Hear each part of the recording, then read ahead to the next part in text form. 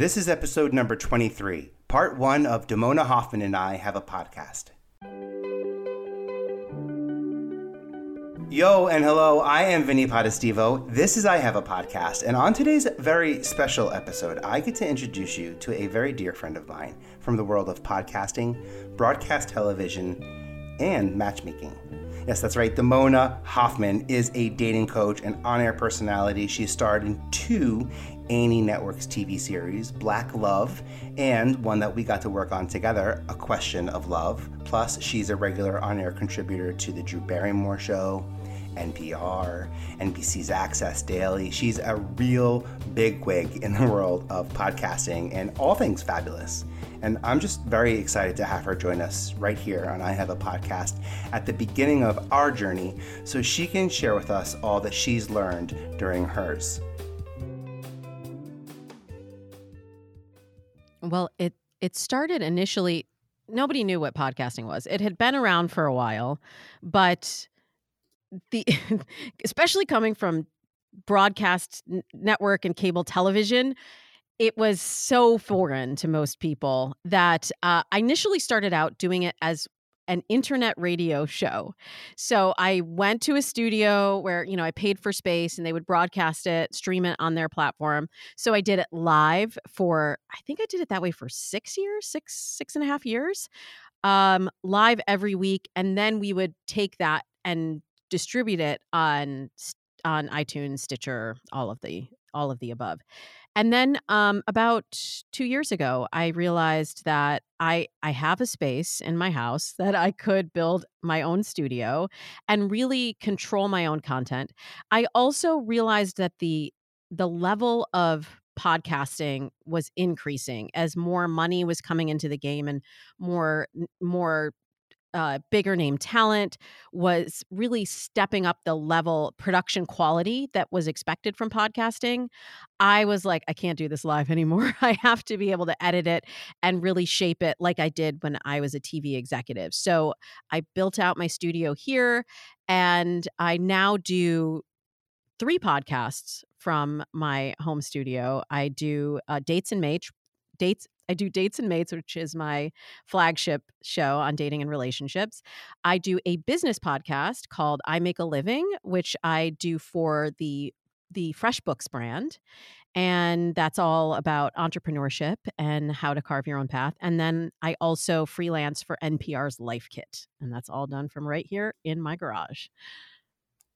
And was that ever part of the plan to be able to do all that? Because we did to work from my garage.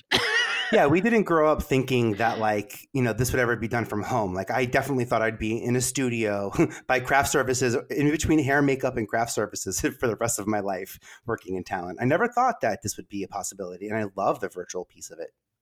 I love it. At the same time, I also miss the not virtual piece of it. Yeah. And it's been a continual evolution. So no, I never intended to do any of this, to be honest with you, Vinny. I never intended to even be on camera, on the mic. When I started as a TV executive, my goal was to create content that other people were in. But because I had that background, yeah.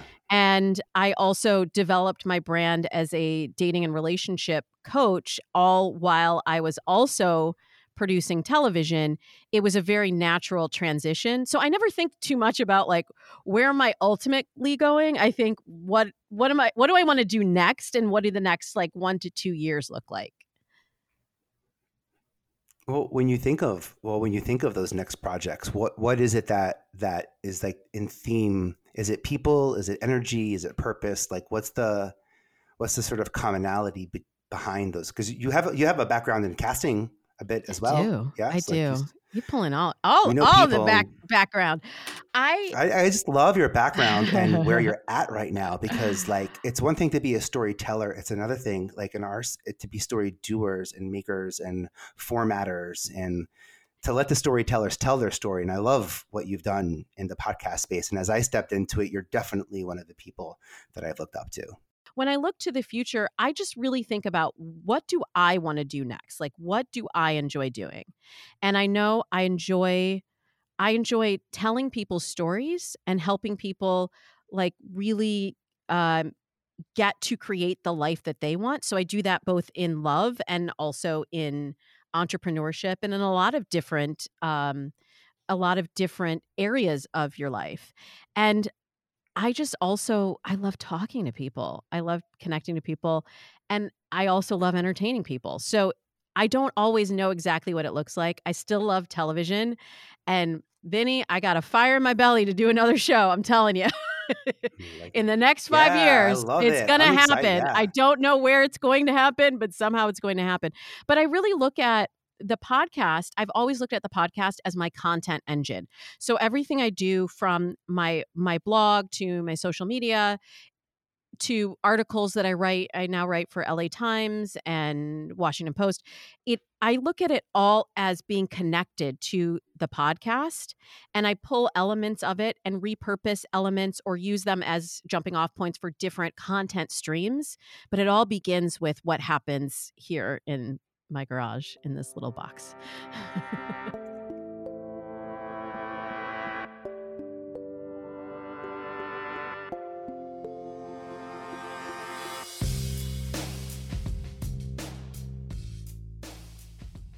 Sometimes you don't choose your path chooses you. Ooh. So when I was working in casting, actually, I was at CBS and working at the network and finding that there were really talented actors that just did not know what to do to get noticed by someone like you or me. And they didn't have the right headshots. They didn't know what to do when they got in the room. They were maybe really well trained, but there's this whole other piece of marketing and presentation that was not being taught to actors. So I started out teaching these marketing classes at night on all those things that I talked about. And I was dating at the time and on dating apps and realized the similarities between a headshot and a profile pic and a first date and an audition. So I ended up applying those techniques that I was teaching actors to my own online dating experience. And I met my husband. And people were like, well, how'd you meet him? Wait, online dating, it actually works? Well, it never worked for me. And I would look at their profile and find that there was a mismatch between what they thought that they were saying and what they actually were putting out into the world. So I started initially just as a profile writer, and it was never intended as a career. I just was, the whole time I was a TV executive, I did that on the side. It was all word of mouth. People were just like, Damona's doing, go to Damona, get your profile on. And, after she'll make it better. It's funny, Damona, it's funny to think of you sitting there looking through all these profiles and you're just like, if only you would have said XYZ, then you could have booked this gig. It could have been so easy for you, Guy. But like, just not how you represent your talent, buddy. It's just like, it's so frustrating sometimes how off people's interpretations of how their talent is perceived and also projected. So it's awesome to hear that you saw that pain point and we're like, let's fix this. Yeah. And sometimes it's so subtle, Vinny. Like, I mean, you know this, like it could just be that you're showing too much skin and it makes people think like you're never going to get called in for the doctor if they're looking at you and thinking like, she'd be better as like girl in a bar, like, and It's the same thing with dating. It's just like, well, you got to sort of cast yourself into your love story. Like, what do you want people to see? Of course, we are all multifaceted, multidimensional. No, you can't put people in a box, but at the same time, I look at your profile as you're the curator of the museum of your life. So you don't put all your paintings out there on the floor. You need to curate them and show people the ones that tell the story that you want to tell them at first. And it's always a progression. Like I would say this to actors too. Get them to think of you for one thing before they'll think of you for everything. So if you just get in the door, look, if you always go in, like I have a friend that played the bellhop, seriously, no joke, about a dozen times. I don't know what it was about him that made everybody think that he was a bellhop, but he kept booking bellhops. And then he would go in and do his best work every time. And then he would get hired again and hired again. And eventually he was able to break out of being the bellhop. But like, I don't know, I would rather be paid to be a bellhop than to not be paid or be working at all. And a lot of people fight against that idea of just like, no, don't put me in a box. And believe me, as a person of color, and like, not just as a person of color, as a person who is Black, Jewish, biracial, like I'm from the Midwest where like no one looked like me. No one had my background. No one had my religious experience. I've always been a little bit of a fish out of water. And so I understand the pushback of not wanting to be put in a box, but at the same time, you have to know which parts of yourself to shine a light on for the opportunity that's in front of you at the moment. And has that changed? Because we talk about this initially as like a photo, and I'm like, and then video profiles? I'm like, oh man, you go and change the rules. I don't know if we're ready for video profiles, to be honest. They're coming. They've been here. Yeah. Match tried it, and there's a bunch of dating apps that are like, video dating, chat roulette kind of things. I still think it's a little bit. It's that process of, it's like the drip of getting to know someone over time. And like Dr. Helen Fisher, whose work I follow and adore, she talks about slow love or slow dating, and really letting that connection unfold and revealing yourself in increments over time. Like, I feel like now we're in such a rush. That's the biggest change that I've seen since I started coaching like 15-ish years ago, is the speed of dating. Like, everybody's just like, I want to get to the result.